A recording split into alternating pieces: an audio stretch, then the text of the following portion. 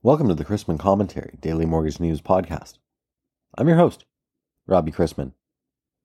Topics on today's episode include agency guarantee fees, my interview with Jay Beidel of Polonsky Beidel Green on the ruling that the funding structure of the Consumer Financial Protection Bureau is unconstitutional and its potential impact on the industry, and what retail sales surprising to the upside did for mortgage rates.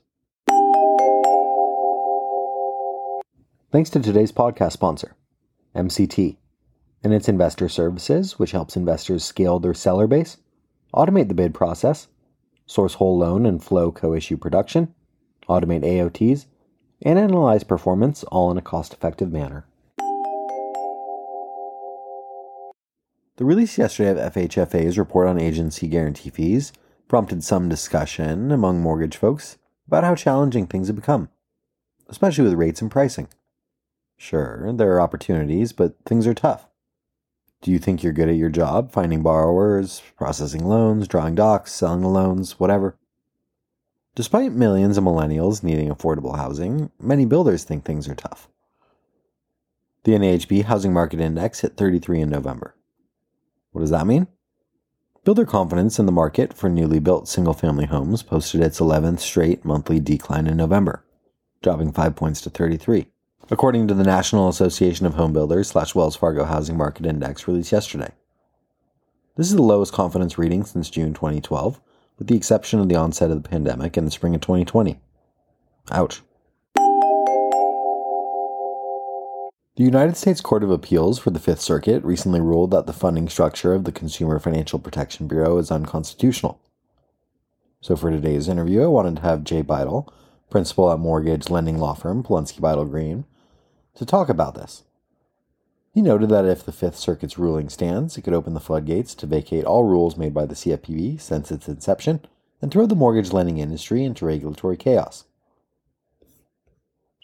So the United States Court of Appeals for the Fifth Circuit has ruled that the funding structure of the CFPB is unconstitutional.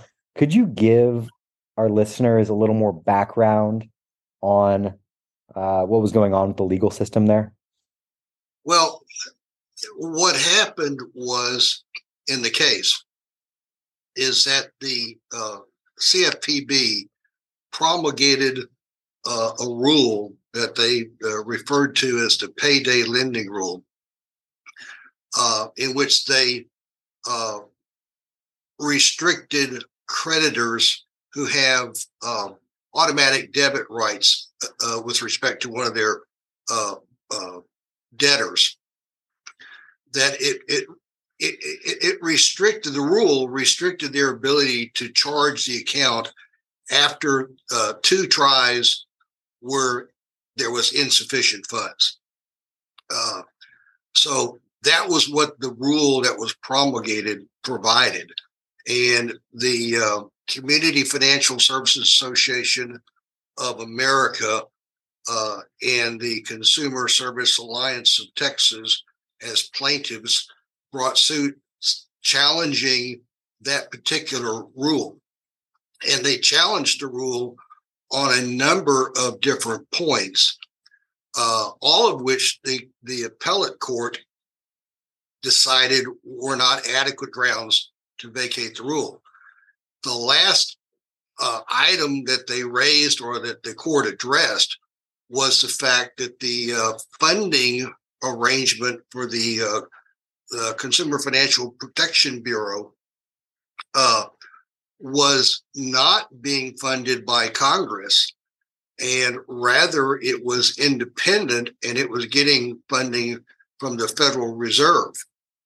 And the provisions were, as I understand it from reading the case, that if the CFPB went to the Federal Reserve and said we need money, that the Federal Reserve was obligated to pay it to them as long as the amount they were requesting was not more than 12% of the Fed's reserves.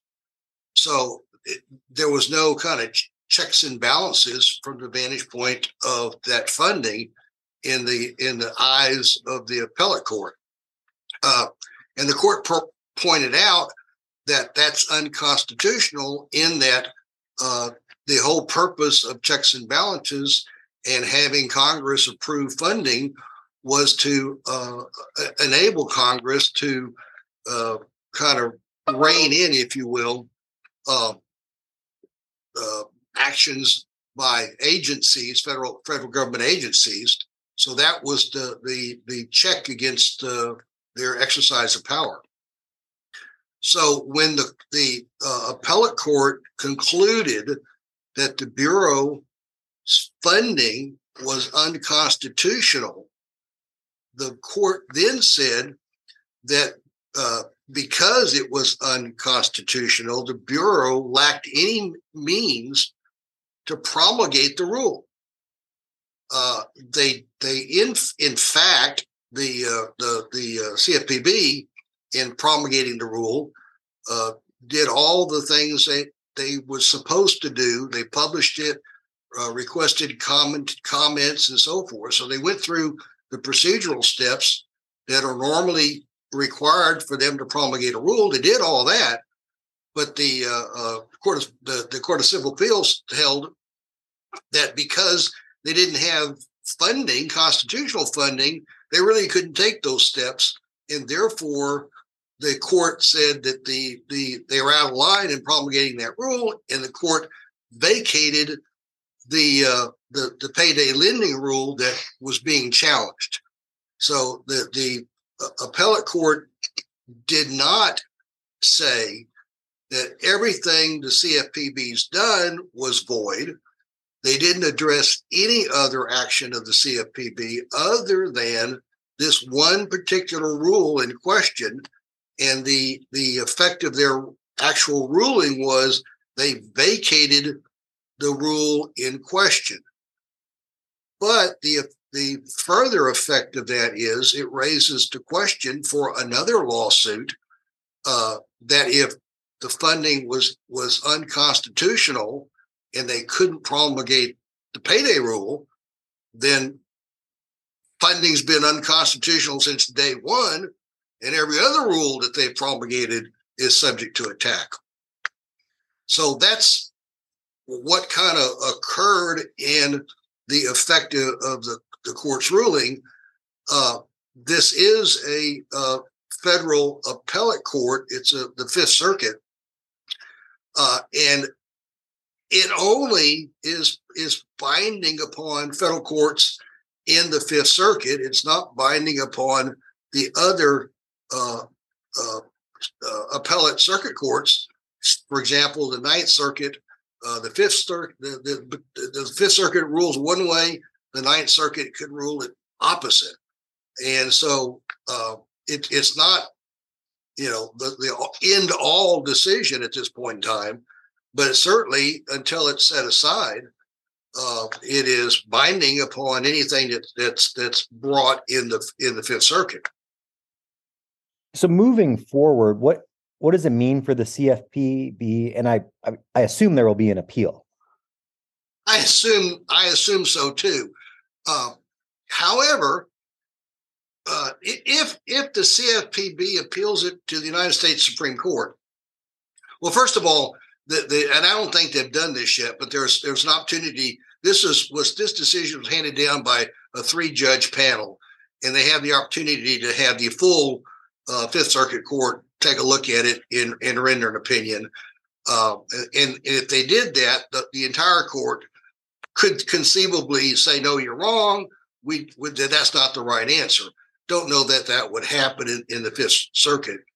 But if they appeal it to the United States Supreme Court and the Supreme Court says, "Yeah, you're right," then that would have an impact nationwide. It wouldn't be restricted to the Fifth Circuit. Right now, this decision is restricted to the Fifth Circuit. So if somebody brings a case in the Ninth Circuit, they may get a totally different answer. So if the CFPB, if they initiate and appeal it to the United States Supreme Court and get an adverse ruling, they're stuck with it. If they don't appeal it, then they're only having to deal with this issue in the Fifth Circuit, and they don't have to deal with it in the other circuit courts. So I don't know for sure that the CFPB will appeal it. One would think so, But like I said, if they do appeal it, then that they'll get a finality of a final ruling that's going to be applicable nationwide, whether they like that ruling or don't like that ruling. Then the second aspect of it is that a number of years ago, or a few years back, the United States Supreme Court had another case, and I can't remember the style of it, but I want to say it was a PHH case, but I could be in error in that. But nevertheless, that case was challenging the structure of the CFPB relative to its director. And the way CFPB was structured was that the law was written that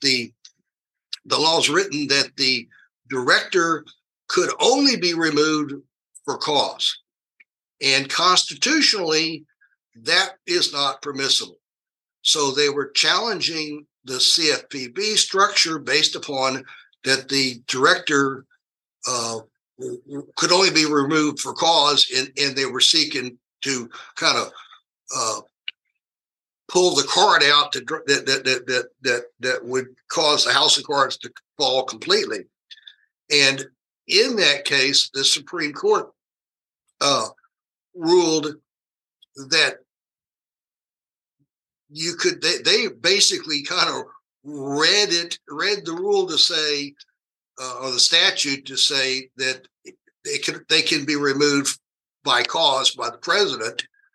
So therefore, they said everything's fine.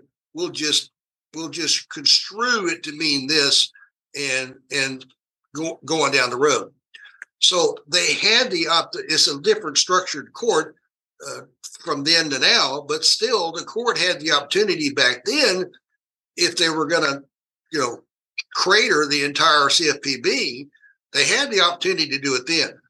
So I'm not sure today, if this is appealed, that they would come up with a ruling that would destroy the CFPB. It just seems to me like that they had a chance to do it once and they didn't. One would think that they wouldn't do it this time either. I would think typically they would take make some type of decision that would enable the Congress to amend the law or restructure it so that the funding of the CFPB is constitutional, as opposed to putting an end to the existence of the CFPB by Supreme Court ruling. Yeah, the CFPB has had a tough time in the courts. Are we looking at mortgage lending regulations being vacated here? And if so, what's the effect on the industry and the CFPB? Well, the short answer is, my opinion, no. First of all, this decision is, again, only addressing this one rule. So I think if somebody wanted to attack the mortgage lending rules, prominently Regulation Z and the TRID amendments that became effective in 2015, if somebody wanted to attack those, I think they would have to bring another case specifically challenging those particular regulations, as opposed to this case, which is challenging one regulation. But again, in 2015, when they implemented the TRID amendments, that created basically a wholesale revision of the forms that residential mortgage lenders used in their disclosures. They did away with the HUD-1 settlement statement. They did away with the truth in lending disclosure, and they implemented the loan estimate and the closing disclosure. And as a result of that, the residential mortgage lending industry had to revamp all their systems, in computer stuff, and spent millions of dollars in retooling everything so that they could produce the documentation and comply with the TRID amendments. So, and that's been in effect since 2015. So we have about 7 years of operating and working with it. So I don't see certainly I don't see anybody that's a residential mortgage lender trying to get those rules set aside, because if they did, then probably would be back to the rules that were in effect before that, which would mean they'd have to retool all their systems again and spend millions of dollars to go back. So I don't think anybody that's in the lending industry is going to affirmatively try to get it set aside by filing some type of lawsuit.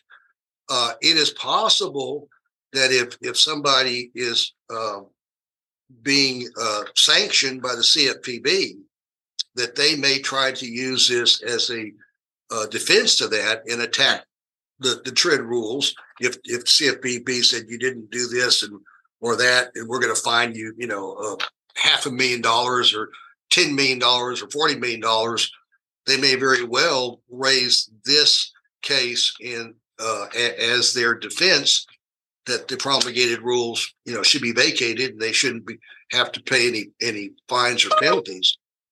But right now, no, that there's the mortgage lending rules that you have to abide by, TRID, or CFPB refers to it, know before you owe. Those right now are safe. They're not under attack, and I don't think they will be under attack unless another lawsuit is brought specifically challenging those. And I don't think that will be done except by somebody defensively who's looking at some huge fine for violation of those rules. I saw a little blurb yesterday that, and I wasn't able to follow up on it, but it said that there were 3 CFPB enforcement actions against some other lenders or creditors, and in 3 of those, that the creditor by defense has filed a motion saying that the whatever rule it was that they were being sanctioned on or the enforcement proceedings pertain to should be vacated based upon this Community Financial Services Fifth Circuit decision. So that's that defensive posture in bringing this case as their shield is already apparently starting to take place. Yeah, if lenders were made to adhere to the regulations in effect before October 2015, they'd have to spend millions more to implement systems under those prior regulations. How much does the Circuit Courts of Appeals versus the Supreme Court take into account pure constitutionality versus public sentiment when it comes to these things? How are they determining their rulings? I don't think the circuit courts are going to take that into consideration too much. I think the United States Supreme Court could very possibly take that into consideration in arriving at their decisions. But it's difficult if clearly the action was unconstitutional. I think the United States Supreme Court's going to have a hard time saying no, it isn't. Although there's been many times when, in my opinion, not just the Supreme Court's opinion, but my opinion, that the court has read something in the constitutional and come up with an answer that I would never have believed they could come up with by reading that provision of the Constitution. So I guess it's possible they could say, well, it's would be a bad effect if this was the ultimate outcome.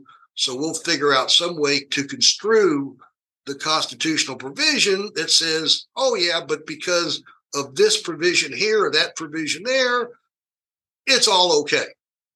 So I think that the impact of a decision nationwide on the residential mortgage lending and in consumer lending in its entirety, which could be brought into question here.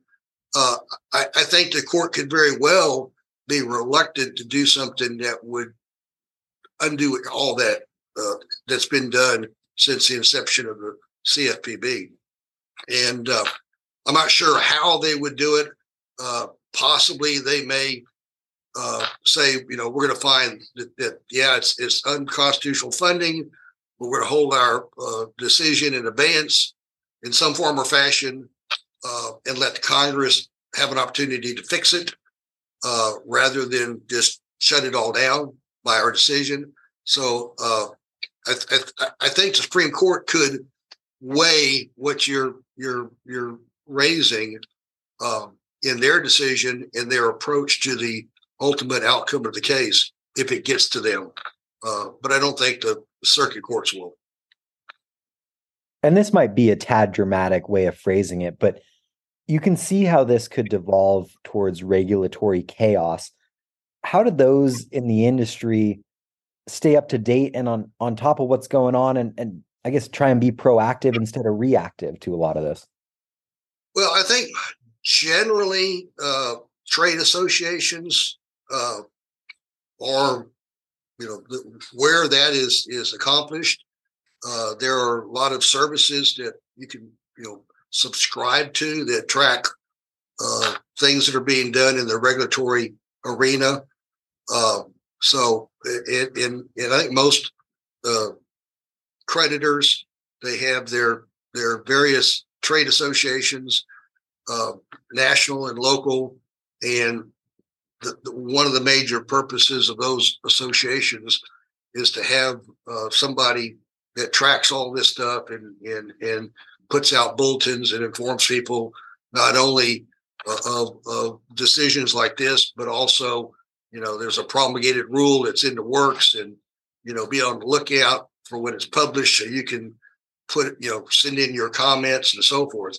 So I think it's going to be the trade associations and the subscription services that are offered by entrepreneurs that are available to the industry to kind of keep abreast of what's going on. For those listening to this podcast, most everyone is involved in the mortgage industry one way or another. What are things to keep their eyes on going forward when it comes to the CFPB? In terms of this case, I think it's, again, to see what becomes of this case and determine, follow it, which, again, I think the trade associations are going to have people that's what their job is, to do these type of things. So I think it's to just be aware and keep up with the information and bulletins that you get from your trade associations as what is happening. And that's about, I think, as much as they can do. Again, right now for the mortgage lenders, there's not a case pending that's saying that Reg Z or RESPA or the TRID amendments to Reg Z are invalid. They were all, even this payday rule was adopted in the normal and regular and course of publication, comment, and so forth. So on the face, of those regulations, they're valid. I mean, until a court says they're not, they are valid, and you got to adhere to them and abide by them. So right now, I just don't see there's anything that's going to happen in the near term that would cause residential mortgage lenders to have a problem with, keeping up or tomorrow morning, they're not going to wake up and say TRID's gone away. That's just not going to happen. Certainly not anytime soon. And it may never happen. So I think they should not be panicking or worried. I think they just keep moving forward, business as usual,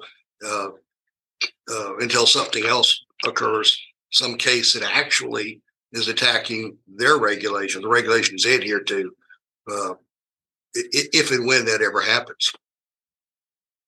Polunsky Beidel Green is a mortgage lending law firm. What other things are top of mind for your clients right now? What's on your desk?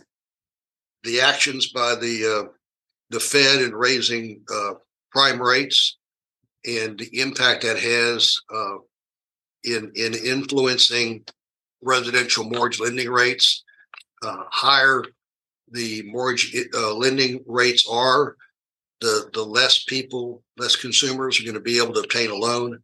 And it'll also not only does it limit the number of people who are going to qualify for a loan because the interest rates are going up.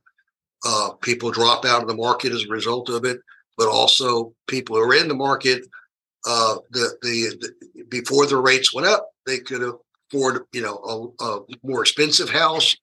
When you compare, what my loan amount is in the interest rate, when the interest rates goes up, they don't qualify for as much loan, and so they can't buy as much house. So the market has slowed down as a result of the rapid rise in residential mortgage lending rates in the last 8 to 12 months. And so I think right now is foremost in everybody's mind is the impact of interest rates and the market share. Agreed. Jay, thank you very much for making the time for me today. Really enjoyed that. Well, Robbie, thank you for inviting me. I really appreciate it. If I can help you in any way, please let me know. Turning to the bond market and thus interest rates, sometimes rates don't move the way you'd think they would, like yesterday. Despite strong retail sales data surprising to the upside in October, it was up 1.3% month over month and 8.35% year over year, and hawkish comments from at least 2 Federal Reserve officials, Treasury yields and mortgage rates dropped again to loan officers' delight yesterday. Following the stronger than expected October retail sales report showing that consumer spending continues to hold up fairly well, supported by continued low levels of unemployment, the Atlanta Fed GDP Now model estimate for Q4 real GDP was revised to 4.4% from 4%. There was also friendly import-export price data, though homebuilder sentiment fell again. According to the NAHB Housing Market Index, as higher interest rates have significantly weakened demand for new homes. There were a couple Fed speakers Wednesday that recast market expectations that the central bank's strategy of rate hikes is pivoting.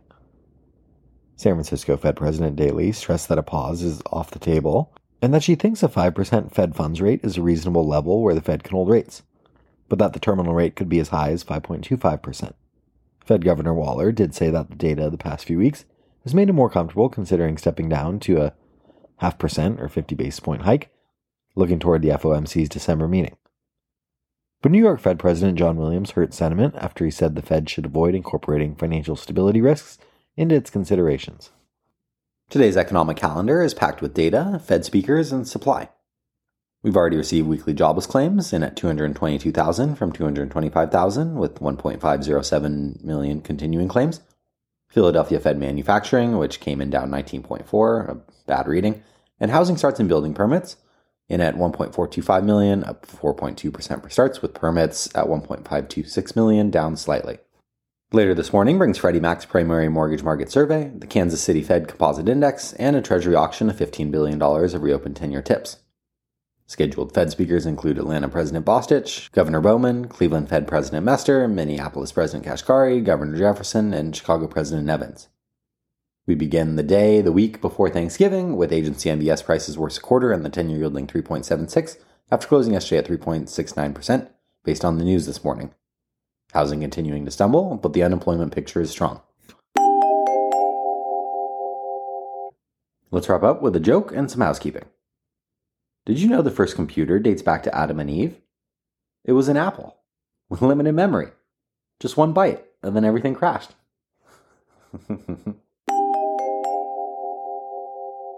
Thanks again to this week's podcast sponsor, MCT and its investor services, which helps investors scale their seller base, automate the bid process, source whole loan and flow co-issue production, automate AOTs, and analyze performance all in a cost-effective manner. Questions about the podcast or sponsoring opportunities? Send me an email at robbie@robchrisman.com. Visit robchrisman.com for more information on our industry partners, access to archived commentaries, and how to subscribe to the daily mortgage news and commentary. To listen to or download past episodes of this podcast, search Mortgage News on any platform you get your podcasts from.